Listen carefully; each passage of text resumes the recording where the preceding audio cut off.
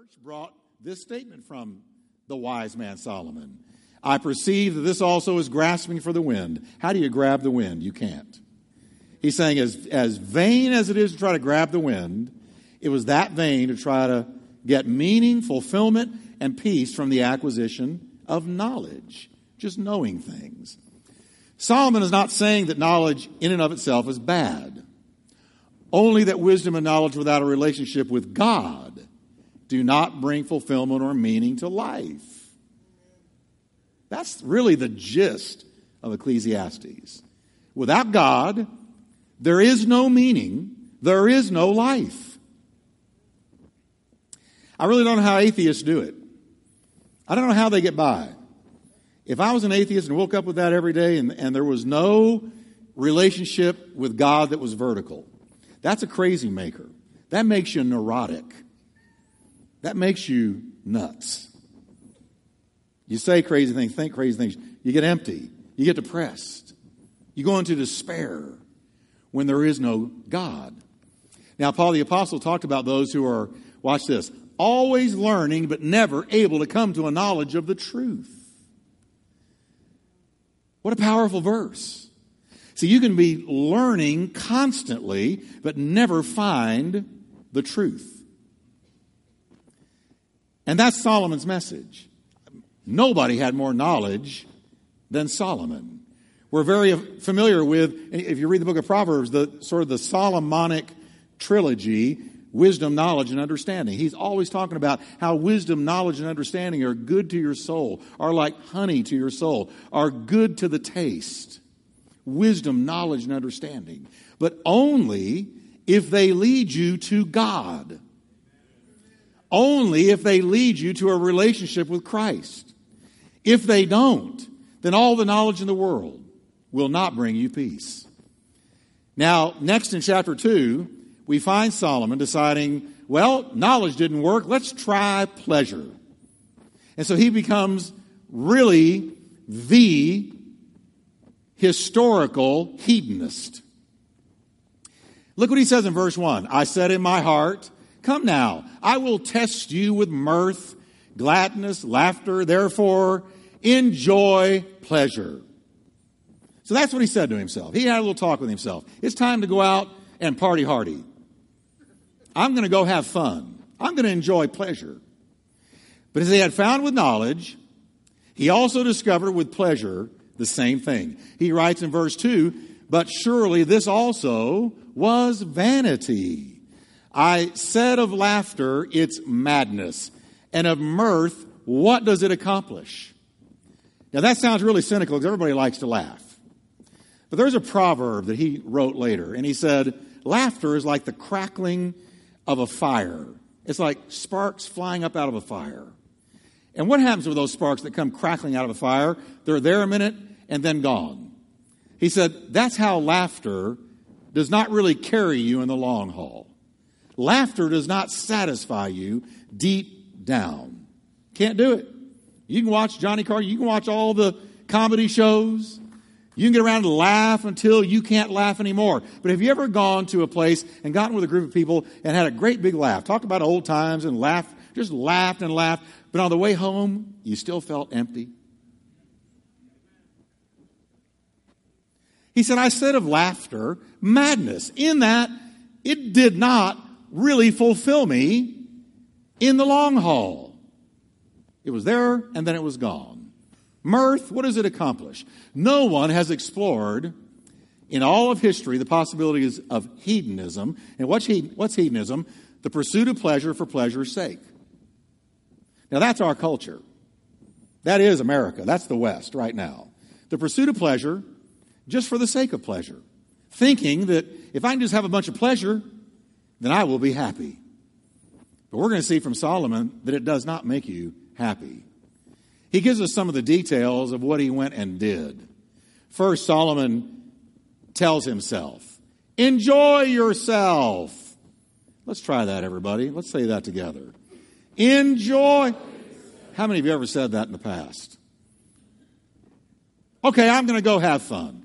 Enough of this serious life. I'm going to go enjoy myself. And you headed for some kind of pleasure. All right? So he went in. He gave it all for mirth, laughter, and pleasure. And you can let your mind fill in the gaps of where he went.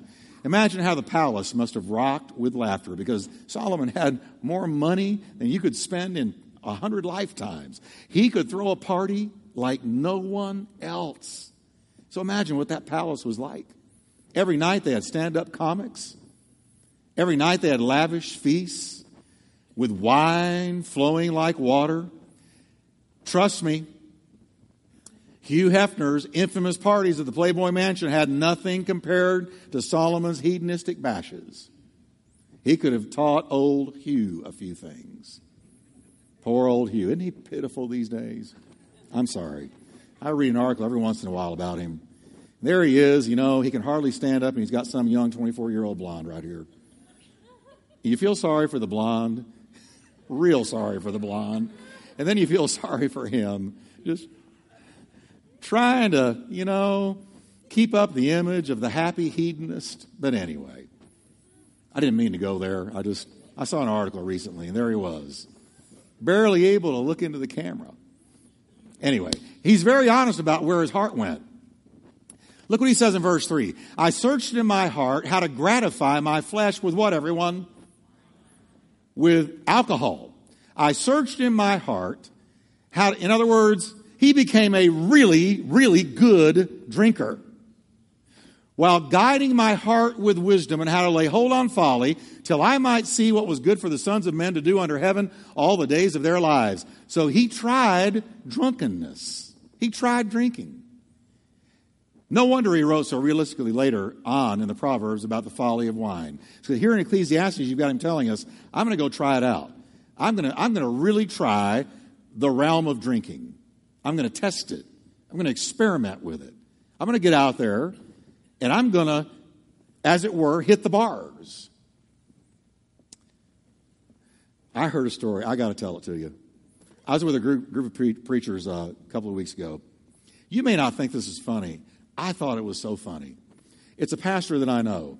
He had a full Sunday morning service, and the Lord is really moving. He's caught up in it. He lifts his hands, and he goes into kind of a Holy Ghost trance. Now, this man has been raised in church. He's never gone out into the world.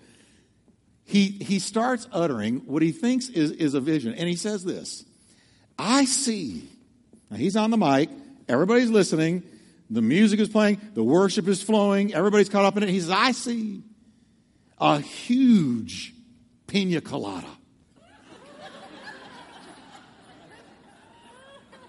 And he said, and out of it is flowing joy, joy, joy.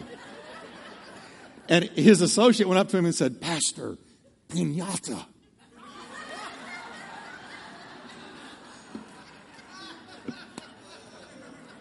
Oh, that got me. How do you backtrack on that? A huge pina colada, and joy, joy, joy is flowing out of it.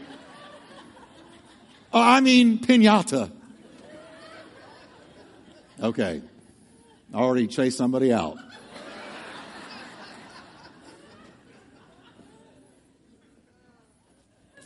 Boy, I got a kick out of that. I laughed till I rolled, because I know him, and I know what he was thinking. He was thinking piñata, but it came out wrong. Pina colada. Anyway. But no wonder he wrote so realistically about wine later in the Proverbs. Look what he said in Proverbs 23, 29 through 35. You've probably read this.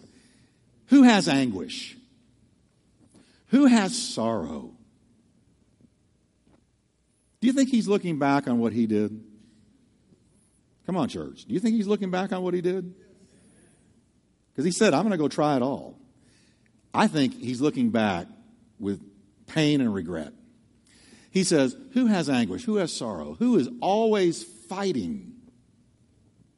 Who is always complaining? Who has unnecessary bruises and don't know where they got them? Who has bloodshot eyes? It's the one who spends long hours in the taverns, trying out new drinks. Pina colada. Trying out new drinks. You know he's looking back. You know this is a regret talking. And then he gives advice. Don't gaze at the wine, seeing how red it is, how it sparkles in the cup, how smoothly it goes down. There's experience talking. For in the end, it bites like a poisonous snake. Can we say that together, everybody? For in the end, it bites like a poisonous snake. It stings like a viper. Now, he's going to tell us how it does that. You will see hallucinations. You ever been around somebody experiencing DTs? The withdrawal of alcohol? I have. I've seen it. I've been there. And it's horrible. Things are crawling on me. I'm hearing voices. I'm seeing things. When an alcoholic comes off and tries to clean up, you will say crazy things. The King James says perverse things. Things will come out of your mouth that would never come out of your mouth normally. You will stagger like a sailor tossed at sea, the drunken sway, clinging to a swaying mast. It's like you're hanging on, just trying not to fall. And you will say, they hit me, but I didn't feel it. I didn't even know it when they beat me up. When will I wake up so I can look for another drink? Now, he gives all those negatives, and then he gives the plight of the person hooked on alcohol. He says, even in spite of all these things, when will I wake up so I can look for another? I can't wait for the next drink, even after all of that.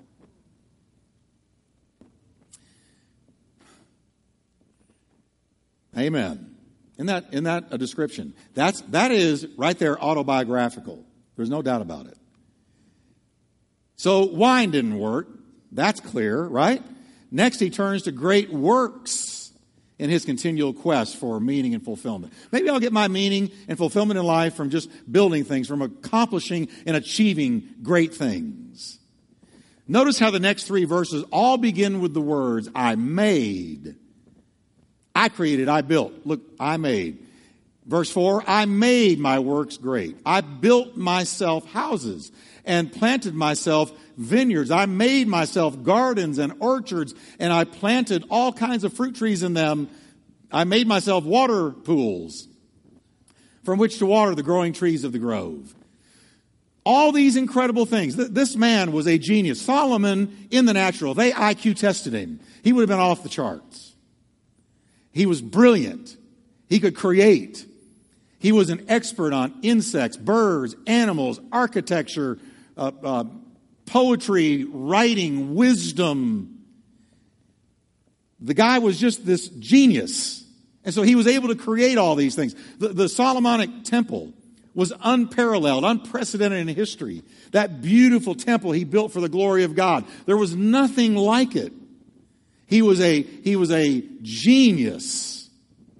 And so he starts making all these things, saying, maybe if I create and these things flow out of my hand, I will find fulfillment in my work. And don't a lot of people do that today? They say, I will find fulfillment in my career.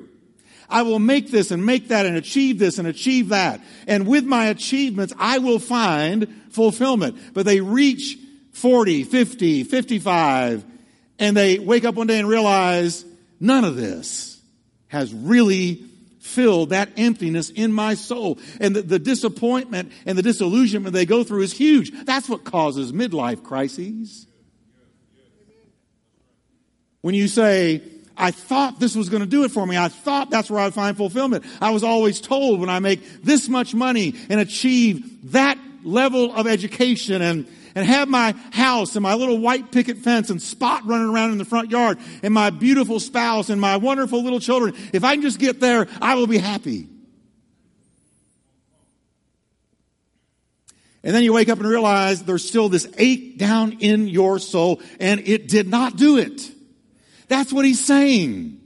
I made.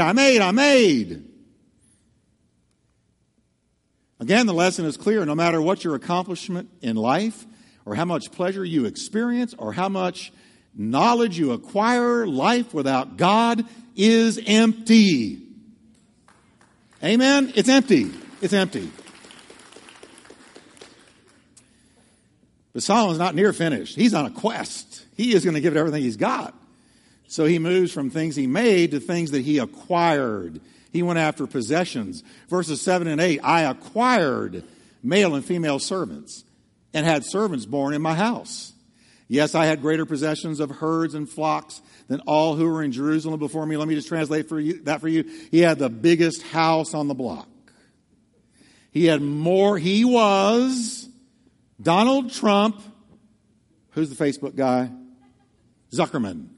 Zuckerman, last week, just because of stock sales, walked away with $3 billion, with a B, $3 billion. Stock sales. Facebook. But I want to tell you this about Mark Zuckerman. That $3 billion will never make him happy. It will never do it. It can't. Solomon already told us it can't do it. He said, I had greater possessions of herds and flocks than everybody in Jerusalem. I also gathered for myself silver and gold and the special treasures of kings and of the provinces. I acquired male and female singers, the delights of the sons of men, and musical instruments. He was also a musician. There was nothing. This was the real Renaissance man, Solomon. Musical instruments of all kinds. He accumulated servants, great possessions of cattle, silver and gold, special king's treasures, gifted singers that continuously filled his ears with song. Yet this man's final conclusion was, listen to it, after all of that, vanity, vanity, all is vanity. And remember, vanity means meaningless, vacuous, empty. What's his problem? What is his problem? His problem is he had a God-shaped hole in his soul, and nothing can fill that God-shaped hole but God. That's it. So, I'll tell you what, if you gave me a choice, a gigantic mansion with all these things he's named, and emptiness, or a little shack and joy, I don't even have to think about it. Because there's people that live in 100,000 square foot mansions and they got satin sheets and they can't sleep in them at night. Throwing back all kinds of drugs. Pop a pill to sleep, pop a pill to wake up, pop a pill to get through the day. Smoke a joint here, pop a pill there. Have a shot of whatever at the end of the day just to get through the day. Man, what's wrong with you?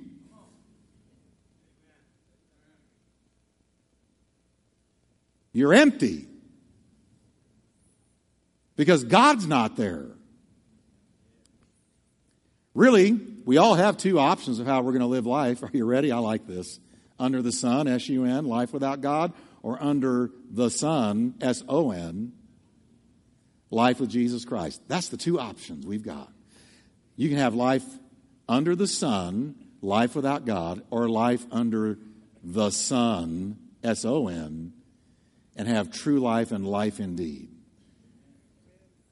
Which are you under? Are you under the S-U-N or the S-O-N? In the next three verses, Solomon continues his quest, with total abandon. He says in verse 9, so I became greater than all who had lived in Jerusalem before me, and my wisdom never failed me. Anything I wanted, I would take. Who does that sound like that you know? That sound like you? Anything I wanted, I just took it. And he could do it because he was king. I denied myself no pleasure, not one thing that his flesh suggested he do, he didn't do. I've never done that. What about you? Total abandon to hedonism. I denied myself no pleasure. I even found great pleasure in hard work, a reward for all my labor. Now, verse 11, but as I looked at everything I had worked so hard to accomplish, here he goes, spiraling down again. It was also meaningless. When I looked at everything I'd done, these gardens, the houses, the palace, the temple, all of the wives and everything. Then he says, it was all meaningless, like chasing the wind. There was nothing really worthwhile anywhere. Here's what he's saying. I had some joy in my labor, but it didn't last. In the end, something was missing. I couldn't put my finger on it. It was maddening. Some missing piece was eluding me. That's what I'm hearing in him. So true of modern man today, isn't it? We have unprecedented material blessings, unlike any nation in the history of the world. We waste more food than we eat. I read that article last week as well. We waste more food than we eat. Our options for entertainment are endless. We can communicate with somebody around the world at the click of a button, yet we are empty. Suicide rates are up. I read another article. You say, Pastor, you read a lot of articles. I do. But I read this article of how many people are on some prescription just to get through the day with all of these things. This is because there's a God-shaped hole, as I just said, in every soul. And no thing, no one, no place, no pleasure can fill it but Almighty God. Solomon knew this full well. I can remember as a teenager, 17-ish, going to a Bible study meeting. I'd gotten saved in juvenile home at 16. But nobody told me to read the Bible, go to church, how to follow up. I didn't know what to do after that. So I kind of drifted. And I ended up getting invited to a Bible study. I went to this Bible study, and I walked in. There was all kinds of people like me, long hair, part down the middle, blue jeans. Some habits die hard. But they were all hippies, male, female, worshiping God, tears streaming down their face. And I remember saying, God, if you will give that to me, I will give you anything. And it hit me. The Spirit of God fell upon me.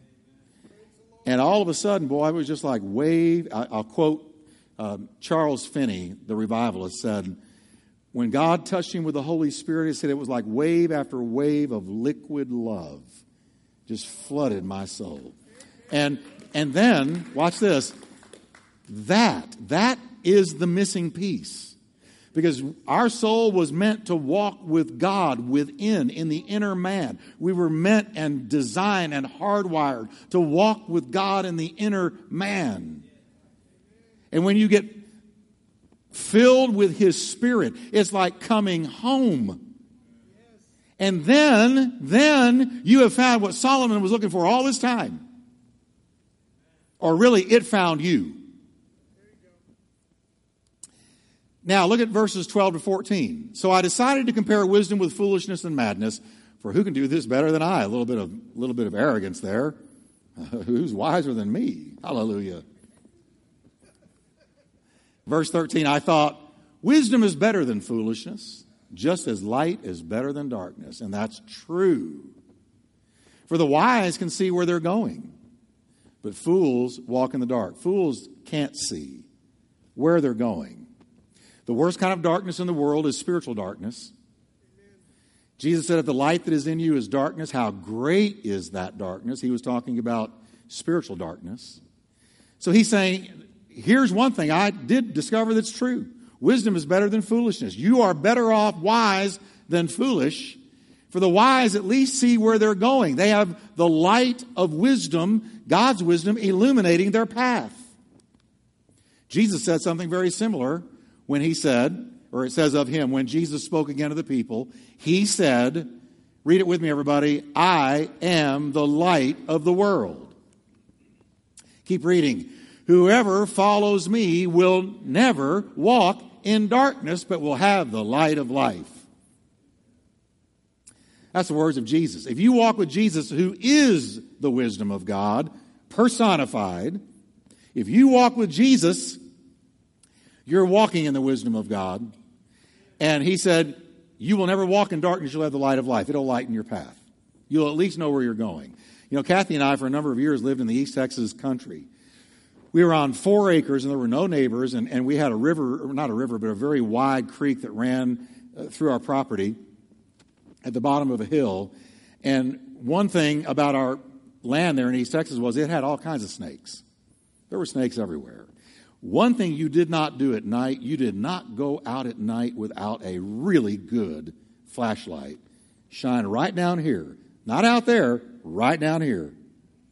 Lighting your path. Because there were copperheads, there were water moccasins, there were all of these, and I know I'm creeping some of you out, but Believe me, they were there. So I learned, if you're going to walk in the darkness, you've got to have a light. If you don't have a light, you're going to get bitten. It's the same thing with our world right now. This is a dark world. And the devil has just taken it for a season. Now, he doesn't own it. God does. But he's the prince of this world, Jesus said. And so it's dark and it's dangerous. And there are vipers, there are poisonous, as it were, snakes everywhere. So Jesus said, if you walk with me, you will always have a light at your path. And you will not be snake bitten if you walk with me. That ought to make anybody want to walk with Jesus. You'll avoid the drug culture. You'll avoid the everything that's out there that is so poisonous, so lethal. Yet right when it sounds like he's about to get a fresh glimpse of God, Solomon plunges again into cynicism. Look what he says. Well, if I can get there, it's jumping around on me. Why is it doing that? Okay. Yes, I saw that the wise and the foolish share the same fate. Now look at that cynicism. Both will die. Well, there's a revelation for you. I don't want to be gloomy tonight, but turn to your neighbor and say, one day you're going. We all die, don't we? Not me, Pastor, I'm being raptured. Well, God bless you. I would love to be too. But if I don't get raptured, I'm going. Now look, he says, both will die. So I said to myself, since I will end up the same as the fool, then what's the value of all my wisdom? What have I gotten wisdom for if I'm just going to one day die just like the fool? This is also meaningless. He goes on in verse 16, for the wise and the foolish both die. The wise will not be remembered any longer than the fool. In the days to come, both will be forgotten. Now look what he says in verse 17. So I came to hate life. Wouldn't you have loved to have gone on vacation with Solomon? Wouldn't he have been a blast? Hey, Solomon, what do you do today? I don't know. I hate life. Well, let's go parasail. It's all meaningless. Wouldn't he have been fun? If I could have gone with anybody, I would have wanted to go on vacation with Simon Peter. Now, he'd have been fun. He would try walking on water. That's my kind of guy. But Solomon, my God, I hate life. Because everything done here under the sun is so troubling. Everything is meaningless, like chasing the wind. I can picture his 1,000 wives kicking this guy out of the house. Man, Solomon, you are a downer. Everything is meaningless, like chasing the wind. All right, once again, he's fallen into the trap of viewing life. Where, everybody?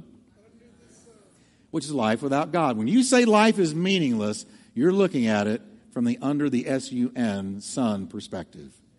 You're forgetting God. This despair over the seeming meaninglessness of life's labors is felt like by a lot of people who don't know the Lord. They see no ultimate purpose of it all. But the good news is there is a flip side to this view, and this is good news. Say with me, life is not meaningless. Say it like you're preaching. Ready? Life is not meaningless. Now add an if you know the Lord. Now watch. 1 Corinthians 15:58, one of my favorite verses. Paul says, my beloved brothers and sisters, you must stand firm, unshakable, excelling in the work of the Lord as always. Now read after because with me. Because you know your labor isn't in vain in the Lord. What's vain? It's taken from vanity. It is not meaningless. It is not a waste of time in the Lord. Boy, that thing is jumping around. Okay, I'll try this. Now, this isn't just talking about labor and ministry, folks. This isn't just talking about the preachers, people who are in active ministry, but rather the fact that all believers do their jobs as unto the Lord and not unto men. Can I tell you tonight who you really work for? You really work for Jesus. If you're a believer, you work for Him. Because look what the Bible says. Let all that you do be done in the name of the Lord. Well, most of what you do is 40 hours a week working. Let it be done in the name of the Lord. And you're not doing it ultimately as unto men. And that'll help you submit to a boss. Well, I'm not submitting to him or her. I'm submitting to the Lord who has me in this job. Until he moves me, here's where I am.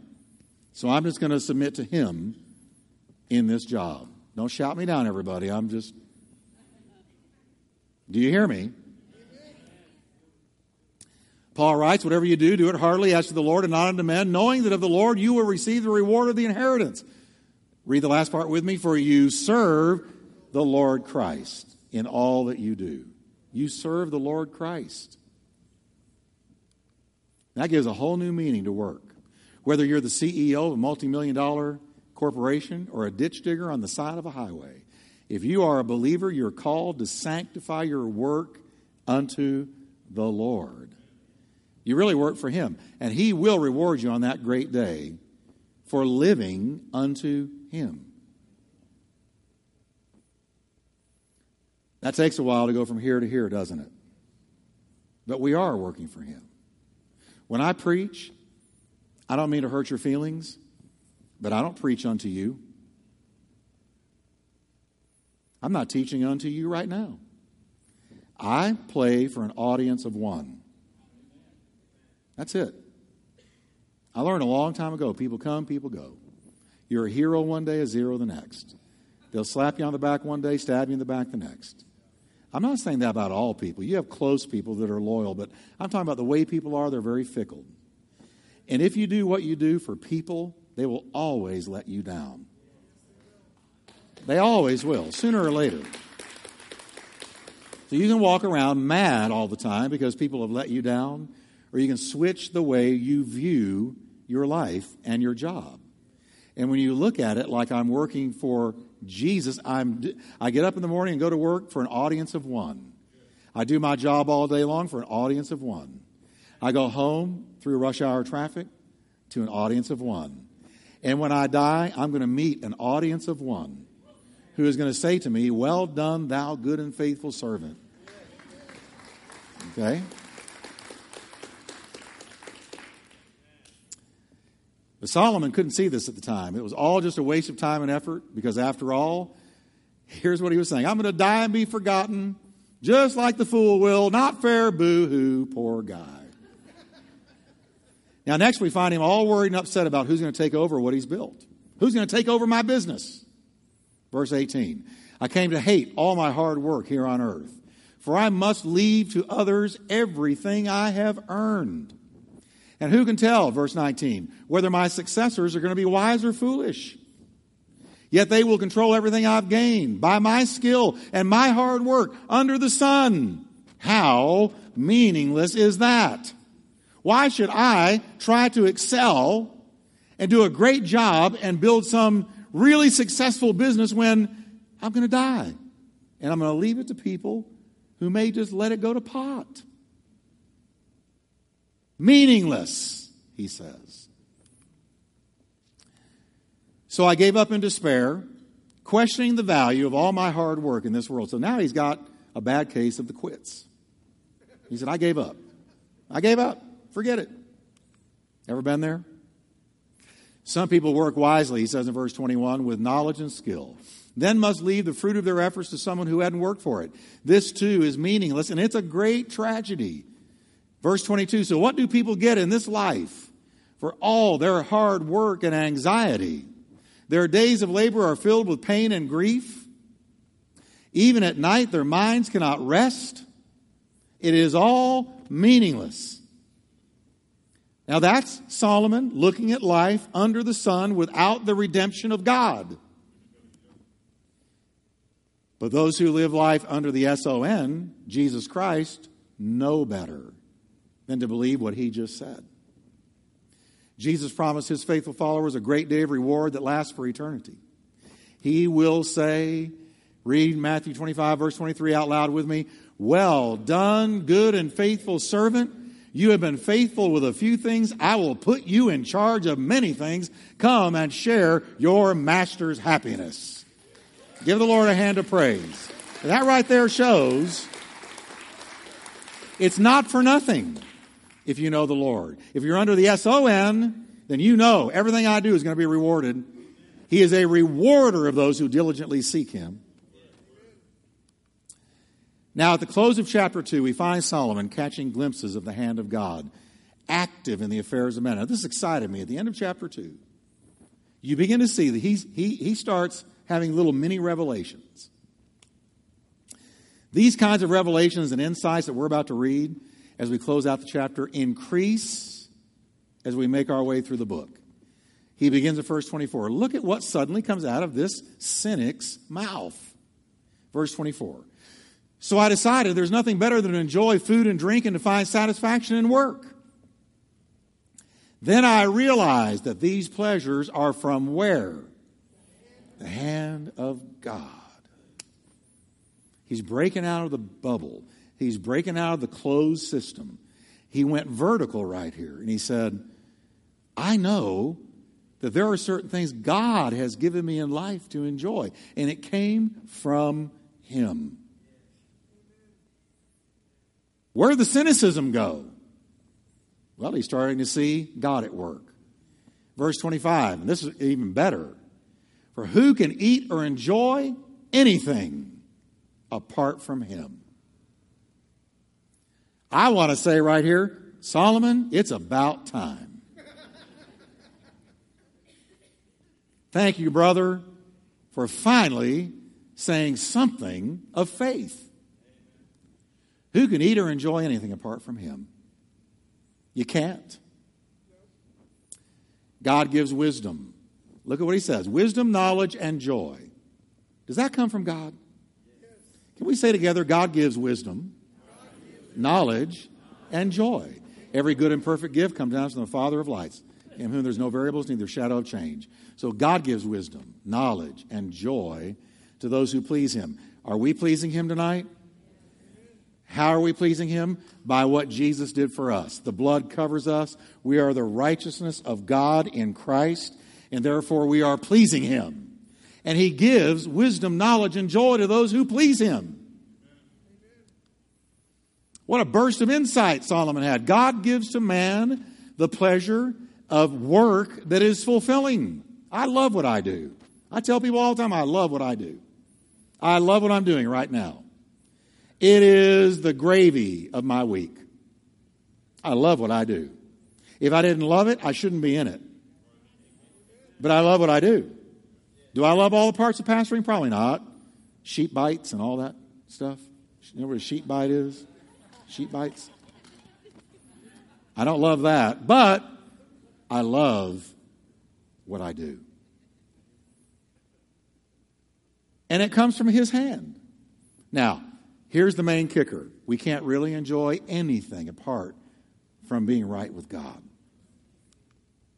There you have it. This is the awesome truth I wish I could dispense to every person on the planet.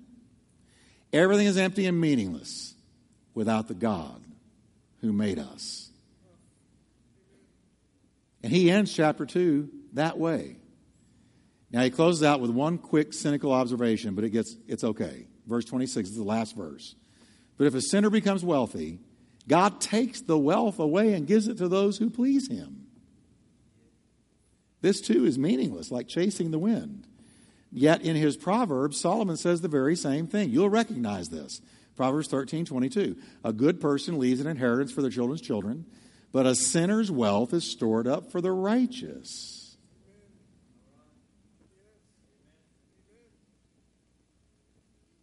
We'll just close on that note. Now, you know what we're talking about next week? You will recognize this if you're as old as me. To every season, the birds. Or the yard birds. Which was it? Which was it? The birds. See how many people in here know that? The birds. To every season, turn. Yeah. They got a hit off the Word of God. All right, well, let's stand together. Isn't it good that everything is redeemed when you know the Lord? Our work is redeemed when we know the Lord. Let's lift our hands and thank him. Lord, thank you that we're not laboring in vain. We're not living in vain. We're not building in vain. And we're not going to reach the end of our days in vanity. But Lord, you have given us your redemptive hand. And Lord, everything we do for your glory is rewarded, and there is a hope in the hereafter. And this is not all there is, and we thank you for it, Lord. And thank you that as we journey with Solomon, we're seeing him come out of his cynicism into a walk of faith. Help us, Lord, to keep our mind on you, give our work to you, and know that a reward is on the way. Now, I want you to take a minute tonight with your hands raised to him and to say, Lord, I give you my job. I give you what I'm doing to pay my bills. Tell him, I work for you, Lord. And I perform for an audience of one.